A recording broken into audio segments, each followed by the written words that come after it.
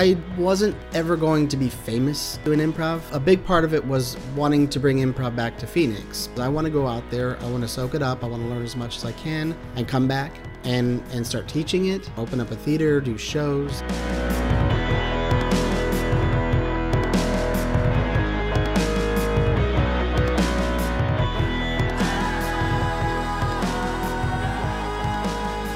Welcome to On the Grid, a podcast dedicated to the Valley of the Sun.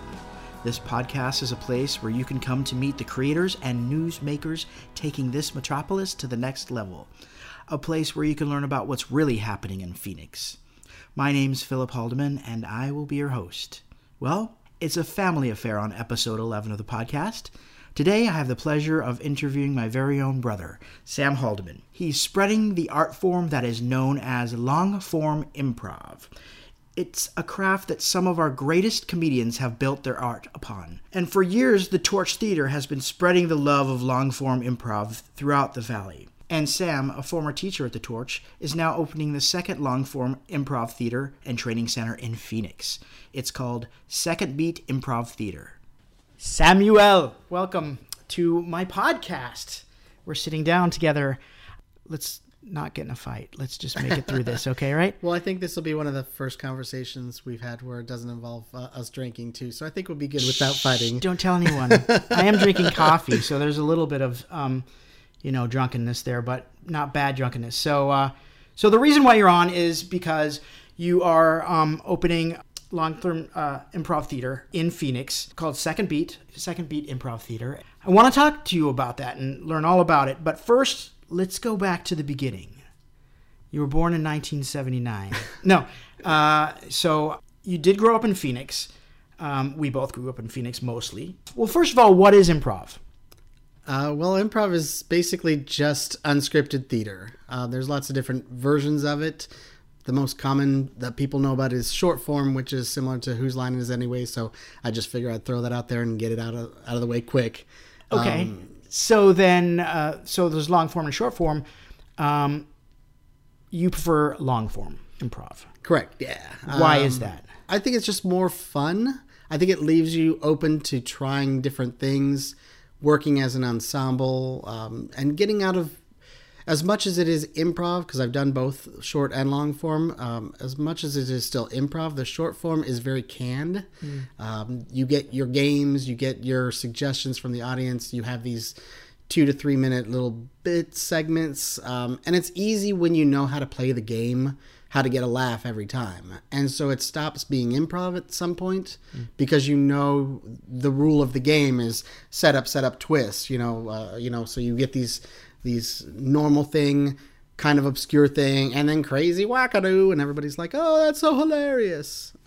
So with long form, you take one suggestion as an ensemble at the top of your show. If that, some people don't. And you can make that suggestion whatever you want, depending on what the format of your show is. But ultimately, you take the next 20 minutes to an hour, depending on the type of show. And now you just create scenes and characters that you find ways to weave them all in and make a nice little package with a bow at the end, so everybody is just amazed at what you've done. And sometimes not a bow, really. You never know. Like, that's a thing. But I mean, sometimes long form improv can be. Sometimes it can be hit or miss, but I mean, sometimes it can be amazing. Like, I've seen 45-minute, hour-long shows where I feel like I just experienced a full-on play that was scripted because it seems so real and so natural. And is that kind of one of the joys that you get out of long form as opposed to like short form? Definitely, yeah. I'm very fortunate because I've been doing this for such a long time. I can pick and choose what I choose to do now at this point in my improv career, which is nice. When I first started, it was like, oh, I want to play. Who wants to play? Let's just throw a bunch of people. And it's maybe not people that you connect well with. Maybe they're not, necessarily friends or performers that play to the style you like to play. So to get on stage, you just take whatever you can get. At this point now, like I said, I've been doing it for over 16 years at this point. Professionally, or I thought you've been doing it for even longer than that. No, I started in about 2000. Okay, cool. Yeah. And that was just my initial classes. Right, gotcha. I guess, I mean, I would consider myself doing this professionally for most of that. I mean, I don't get paid for every show I do, or nearly any, but as far as being an instructor, I mean, I get paid for that, doing workshops, doing outside shows like corporate things. I get paid for those from time to time. Sometimes they're free too, depending on what it is. How long have you been teaching for? I started teaching more regularly after I moved back from Chicago, so I'd say around 2009. Okay. So go back a little bit further. When did you like actually first start kind of getting the improv bug? Probably actually in high school, Right. because we did theater sports in Right. I in remember a that. segment of Yes. that. You were much better at it than I was. Well, even back then it was the short form games. that we Right. did Yeah, too. exactly. It was like, whose line is it anyway type stuff. Yeah. Yeah, so even back then I kind of already knew how to play those types of things. Plus I was a lot more energetic than I am now, which is probably why I like long form better, because I can do a lot of sitting on stools now as opposed to jumping across the stage and trying to fly. So that definitely tames you as you get a little bit older. But So when but you yeah, first started it, what really attracted you to it?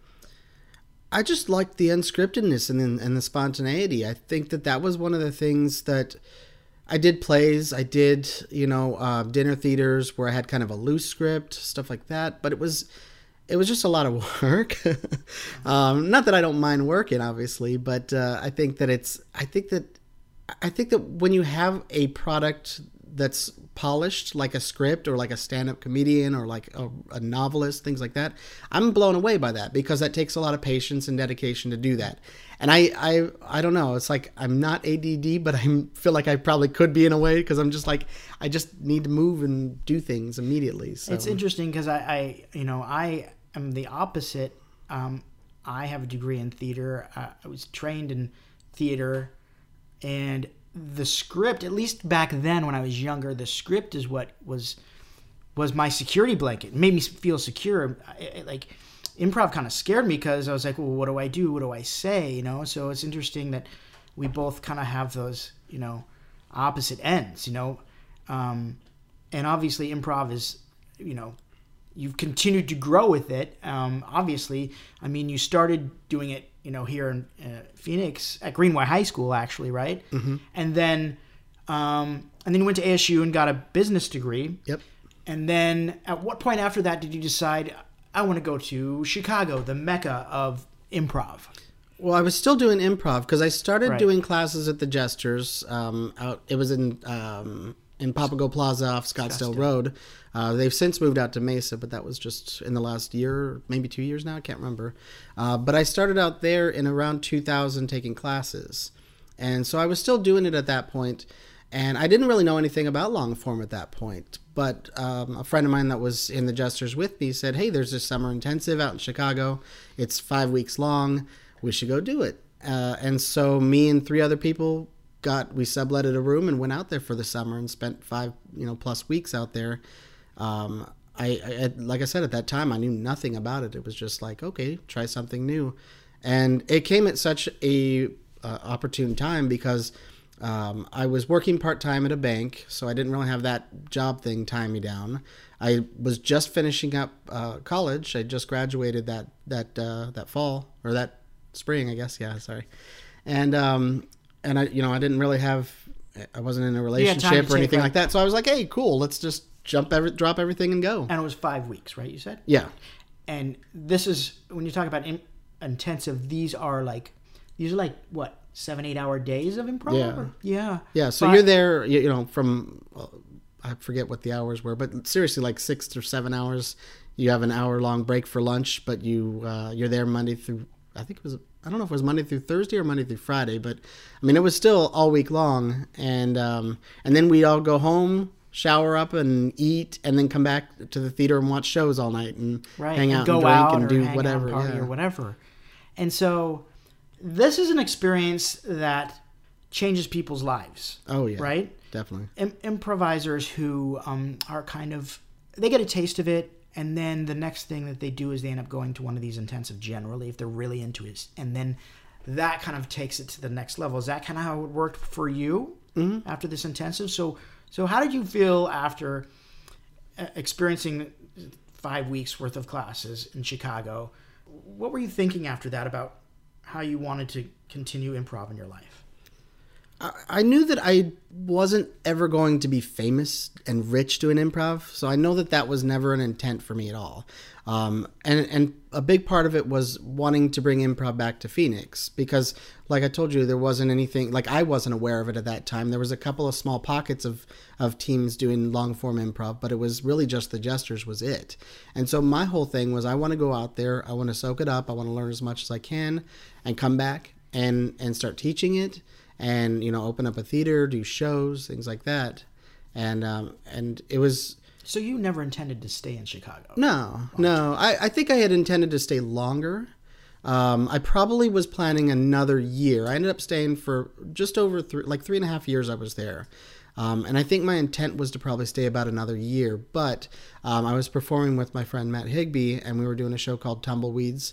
And we had come back to do the Phoenix Improv Festival.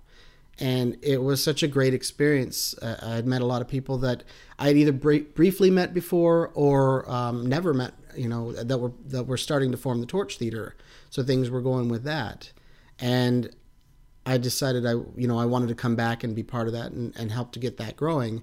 I mean, I always still wanted to have my own theater at that time, but I knew that what Phoenix needed was growth. They needed to be aware of this art form because it's so amazing and so much fun. And so when I saw what they were doing, I was like, hell yeah, let's get on board with these guys and let's promote this thing. You mentioned the Torch, and the Torch long has been the only long form improv theater in Phoenix. At what point did you know about them? While you were in Chicago, or? I don't think I really knew about the Torch until after I came back to the festival that year. I knew that there was people involved. Like I had known Jose Gonzalez. Again, I didn't know him very well at that time. And Jose's one of the founding members. He's one of the founding members. I knew Bill Binder, you know, and again, these guys were part of that. I think that those were the people that kind of got me aware that it was already happening and going on here, because they've been doing the festival for years before that. They were doing the festival before I even left. Right. I'd only been to one prior to that, and that was when I kind of first started out, and it was at the Viad. So I can't remember which year that was, but I think it was probably only early, like the third or fourth one, maybe. I don't even remember. But what did you learn in Chicago that makes you a bit of a unique teacher here in Phoenix? You know, I don't think it's anything that I specifically learned. I think it's more just the experience that I've had, because I got to train from a lot of people that most people, if you're an improv nerd, you know and you envy. If you aren't an improv person, you're like, who the hell's that guy? And you say, oh, it's the Sonic guy, and they're like, oh, okay. But yeah, because a lot of these guys that you learn from, they're masters of improv, but also they work in the industry, television, episodic TV, but a lot of commercials. So anyway, You learned a lot of good stuff from really well-known teachers. Exactly. Yeah. So it's not so much because you could teach improv anywhere. It's who you're learning it from, though, that really can resonate. And there's been a lot of great things. One of the great things that was mentioned in a class by one of my instructors is the idea of bring a brick, not a cathedral. And I love just like that just resonated with me with so much. And I don't think it was even his original thing. I think it was probably, the previous teacher that he had that inspired him. But that idea of just, you don't need to write the whole script. And I think that was kind of what you were alluding to with not knowing what to do. And it's like, just bring one piece of information and trust that everybody's going to build on that together. And we're going to make this wonderful castle, as opposed to, feeling like you have to do everything and all the legwork. But I do think that the other thing that makes, if you want to say a unique thing about myself, is that I am a business person. Like you mentioned, I did go to school for business, and I'm pretty savvy. Not so much in the Facebook and social media things as much as I'd like to be. But I do know how to run a good business, and that's part of the reason why I was there as well is because I wanted to soak up as much as I could. So I was an intern. I worked in the bar. I was very close with Sharna, who runs IO, and not close like, hey, we're buddies, but close in proximity because I worked in her office as part of my internship. And I was the assistant to the bar supervisor, things like that. So I was always in that theater. I was seeing how things were run. I was sitting in on classes. And that's another wonderful opportunity that I had was because of especially the bartending aspect of working there. I got to meet all the performers and instructors. And so when I was like, hey, do you mind if I sit in on your class? They're like, yeah, come on in. And half the times, halfway through the class, they're like, get up on stage. Let's just do this, And so that was great. And I got a lot of great feedback from them as well. Because it's tough when you are an employee there and they think that's all you are. When you are a performer, you are, hopefully considering yourself a comedian, that sort of thing is like, now these people are seeing me from outside behind the bar and saying, oh man, you are really talented. I love those choices you make. I love this, that. And so that really it made me feel confident even more so in what I was doing to say, I can bring this back here to Phoenix and bring what I've learned and hopefully help develop that.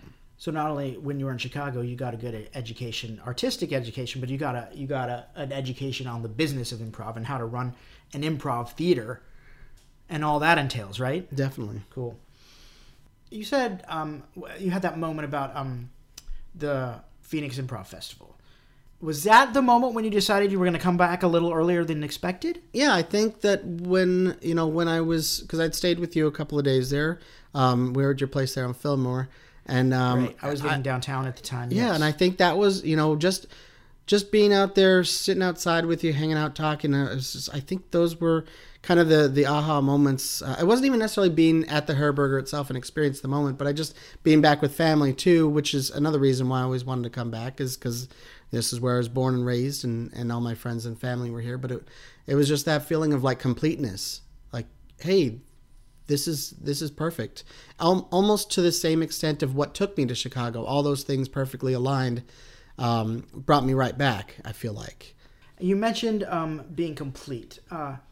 One of the things that is important to me about this podcast is to feature the city I grew up in, the city we grew up in, Phoenix. I love this town. It's continued to grow in character and in size. And you mentioned Phoenix too. So I was curious how this city makes you complete. Well, I mean, it's the town I grew up in, so I've got so much history of this place of my own. I mean, growing up, I was mostly on the kind of northwest side of things, where there's not really a whole lot going on. And ever since I moved back, I've definitely been a downtown or uptown, more like it, type person. I hate to say it, but the city isn't always been that great, I mean, there's not been something that people go, oh, I got to go to Phoenix for this thing, I mean, and that's what I think that the city deserves is more fun stuff, more things to do, and it's becoming that. There's a lot of wonderful things that are going on in Phoenix. I mean, I'm happy to be part of the improv side of things, but that aside, there's great music going on, there's great art going on, and I want to see that is continuing to grow too, and that's one of the things that I really enjoy about shows at the Torch, for example. We do a weekly show there called The Neighborhood, which I think is a great, brilliant show towards a nod to the Phoenix people, because it's a show Jose Gonzalez produces and invites people from around the neighborhood, if you will, to come and tell stories, and then we improvise off of them. So he brings in artists, comedians, political people. I mean, he's wonderful. Yeah, I've done the show. I've been a monologist on that show a number of times, and actually, almost probably all of the people that we've had on this show have been monologists on The Neighborhood. Myself included, twice. Yeah, so you can actually be in the theater and be a monologist at the same time as well. Because doing that every week, that's a tough gig, man. Like trying to find, I mean, there's lots of crazy, talented people in this city, but it's still hard to find people to fill that spot every week. And to be able to do that on a weekly basis is no small feat. So you got to give the Torch props for doing that. And so, at what point did you become kind of like a permanent fixture at the Torch? very early. Like when you first moved back from when Chicago, I first basically. moved back into town, basically. Yeah, I mean, again, one of the nice things about not really having any obligation when you first got back here, because of no regular job or anything like that, was I was pretty free to do what I wanted. I was able to save some money, so I didn't have to rush back to work, which was nice. So I was staying for the first couple of months with a friend of mine on the north side of town, right off the 51 and 101 loop, and driving downtown every week, several times a week, to go to the Torch meetings, to go to classes, to see shows, things like that were happening. So it was a hefty drive back and forth like that. But I mean, I was there every day that there was something going on, and I was watching. The big thing was I was watching the classes, to kind of take notes and to see what's working, what's not, and since then I became the education director at the Torch Theater, and was able to primarily do the level 1 class, and so really Teach the level 1 class. Teach it, yeah. Just introductory, basic. Yeah. Yeah. And was able to really build a strong retention that led to the further classes as well. And another big thing that I was really proud of that I did was the drop-in workshop. But it was just an intro thing the first Saturday of the month where you come check it out, do a couple exercises for a few hours. And that, went from having like 3 people if I was lucky, to one time I had 22 students, I think, in that for a 3-hour workshop, which is ridiculous. Wow. I mean, I'm not a big fan of large classes, which is why, I limit the classes at Second Beat to 10, because I want to make sure that they're getting enough attention. I have people come in through out of town doing workshops, things like that, or classes in Chicago that they'll have like 16 students. And I'm just like, how do you train them effectively? How do you give them a fair shake on what you're doing when they get one scene on stage for 3 hours? But you're super busy right now with Second Beat. So this is kind of big. It's only the second long form improv theater in Central Phoenix. Tell everybody about Second Beat. What is that? And you had mentioned earlier that you wanted to form your own theater here. Mm-hmm. So at what point were you like, okay, I'm doing this? Well, I think it was basically the end of last year. So about a year ago, I just finally was getting to the point where, I felt like there was a lot more to offer. I've loved working with the Torch, and I've been with them for about 8 years. But at the same time, I feel like I wanted to do more of my own thing too. And I felt like there was things that the Torch wasn't able to focus on. Like I want to focus on having stronger performers, and by doing that, I think that's like scene work itself is one of the core things that I want to focus on, and that's what my level 3 class is actually about, is really just primarily scene work. And I think that the Torch. When you say scene work, for those who don't know, what does that mean? Well, it's basically just the moment on stage with your scene partner in which you're creating. Generally, the average scene is like a 3-minute scene, but it's between about 2 characters. It's about creating a rich scene between 2 or more people, basically. Yeah, finding the relationship of that. There's a lot of different ways you can do that. There's finding the game of the scene or the pattern of the scene, which is one thing that I'm not a huge fan of, because it takes me back to like the short form, looking for this thing that's going to make people laugh. So I don't usually like to say the game, because that infers fun and funny. So I like to say the pattern more so myself, is because the pattern is like, what is this thing this character's doing that's making them interesting to the audience, to the other characters, things like that. So that's one thing to focus on. The relationship itself is always a huge thing. Is like, why do we want to see these 2 people on stage relationship together? Is huge, yes. Yeah. And it could be something as simple as just one of my favorites are referred to as slice of life moments. And those are just those moments where it's 2 buddies just shooting the breeze. And it's not about anything. You know that they're friends based on the way they're talking to each other. But it's those moments of like, this is what we're talking about, So I think, to answer that question, like one of the things that I want is richer scene work. Okay. And the Torch does a nice job of that. But I think that they just aren't able to fill their space with more than they've got, because they've already got 6 levels. They're teaching a lot of formats, and they have the intro level and the level 2 classes, which still focuses on scene work, and it's throughout. But at the same time, I think that I'm really looking forward to having stuff where it's, hey, this is all about scene work. This is what we're going to do. So that way, when you go over there and start working on formats, you're going to get this. You're going to get it, and you're going to have a good time and not be stressed out by it. One of the first things that when I mention to some of my students that have already registered, that have been through the Torch, or potential students that have been through the Torch as well, is that when I say there's no formats where I'm teaching, like their face lights up. They're like, oh, thank God. I don't have to worry about like these formulaic things that I have to hit in each beat and things like that. And I think that's one of the things that stresses people out, because we would see a huge drop off after level 3 there, because it's learning a format called the Herald, which is one of the most constrictive formats in improv, and it's difficult, but it's also one of the most amazing and fun if you can learn it and do it well. And in fact, I love one of the groups I play with, Displacers. We do a Herald, and we've gotten to the point now where we have so much fun with it. We don't stress about the format anymore, and we're just playing and living for the moment of the show, and it's great.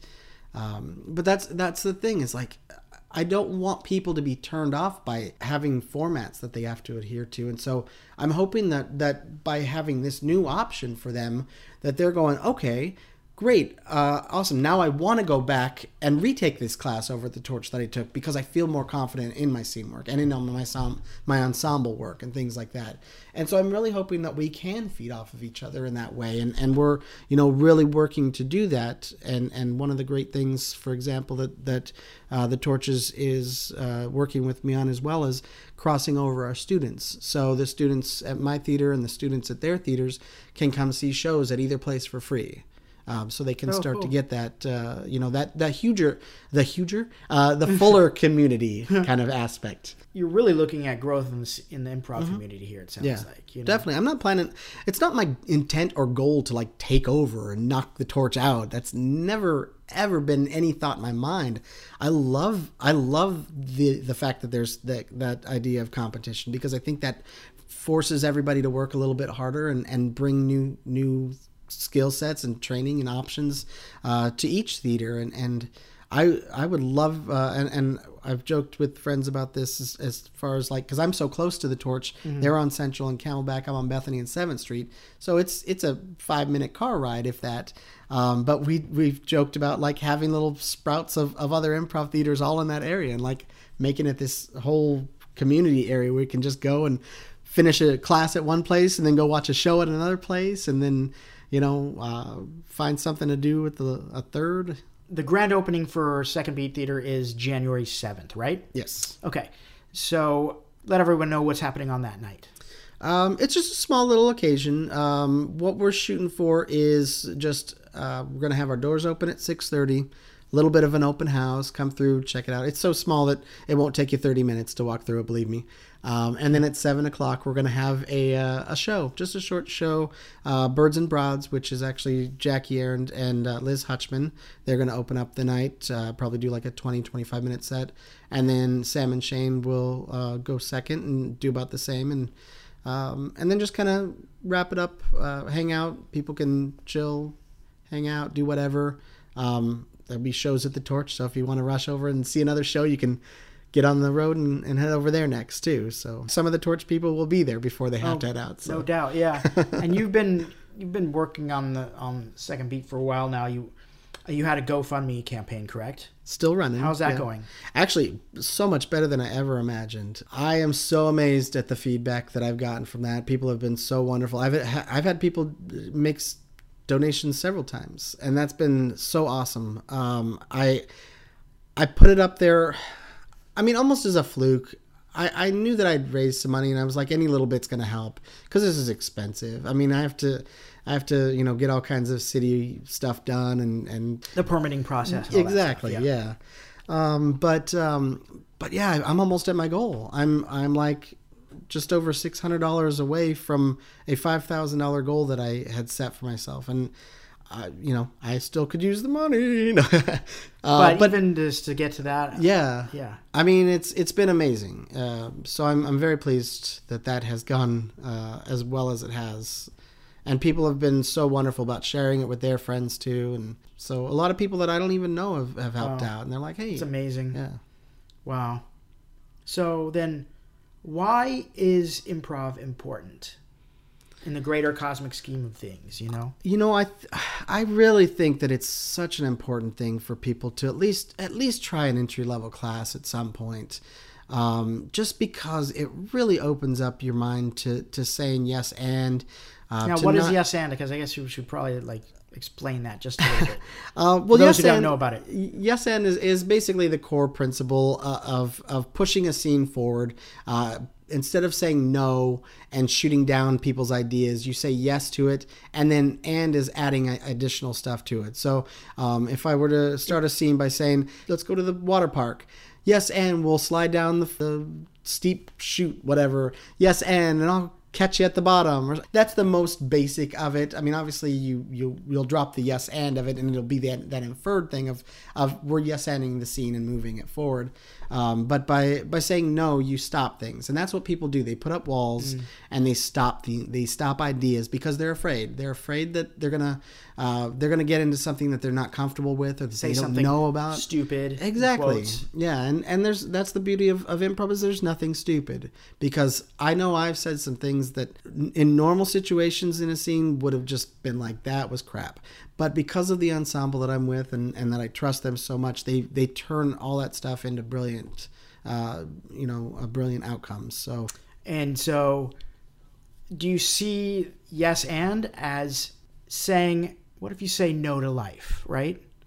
How does yes and carry over into real life? Well, I'm opening a theater. I mean, that actually, one of the things that stemmed from was something at work, believe it or not. When I was at my day job, my regular gig, I was talking with one of my coworkers, and she was talking about wanting to buy a house, and I was talking about wanting to buy a theater or wanting to open up a theater. And we had said, okay, by the end of the year, I'm going to open a theater, and by the end of the year, I'm going to buy a house. Well, I did my part. But that's the thing, is like, I might not have done it if somebody else hadn't said, you know what, we can do these things. And so I think that's, the power of yes anding is it's like quitting smoking. You can't, you have to tell people you're quitting smoking. You can't just say, I'm going to quit, because if you don't admit to it, if you don't admit that you need to quit, then you'll always be like, oh, nobody knows, I can sneak one here, sort of thing. So you have to say, I'm going to do this, and live up to it and do it. I ask every person on the show, where do they see Phoenix 10 years from now? I would love to see the end of outward growth and a little bit more of upward growth. And I don't necessarily mean like skyscrapers like New York City kind of thing. And when I say upward growth, I just mean let's build in the areas that we've already got, rather than just keep pushing out because, oh, look, there's nobody on this block. I can own this whole area by myself.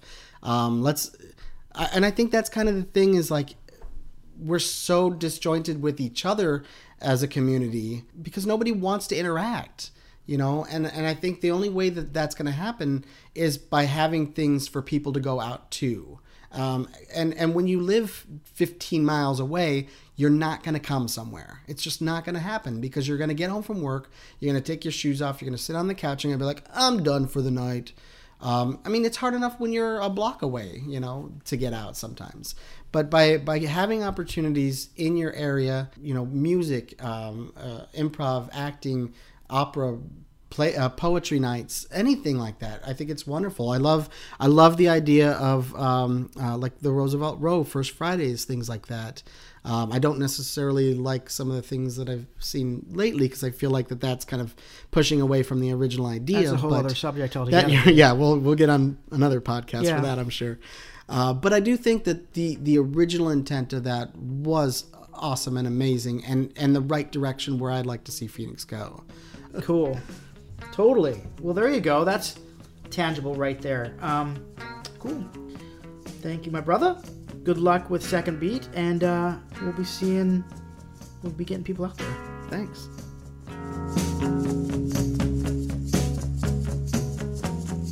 My brother's pretty much made a career out of improv comedy, so obviously I've been around it for most of my life.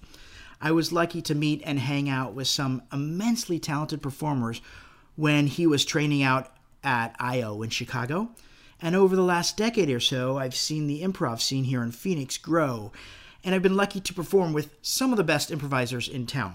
Now, improv is a niche art form, but when it's done well, it can be brilliant. However, maybe even more important, improv, it has a transformative power on those who learn it and partake in it. Everybody's heard of the acting bug, but it's hard to deny the power of the improv bug. Improv has drawn all walks of life. Some have been lifelong performers, others had never stepped onto a stage before. But after a while, an improviser grows into his or her own. It's like they become the person they were meant to be. The world becomes their oyster. It's a beautiful thing.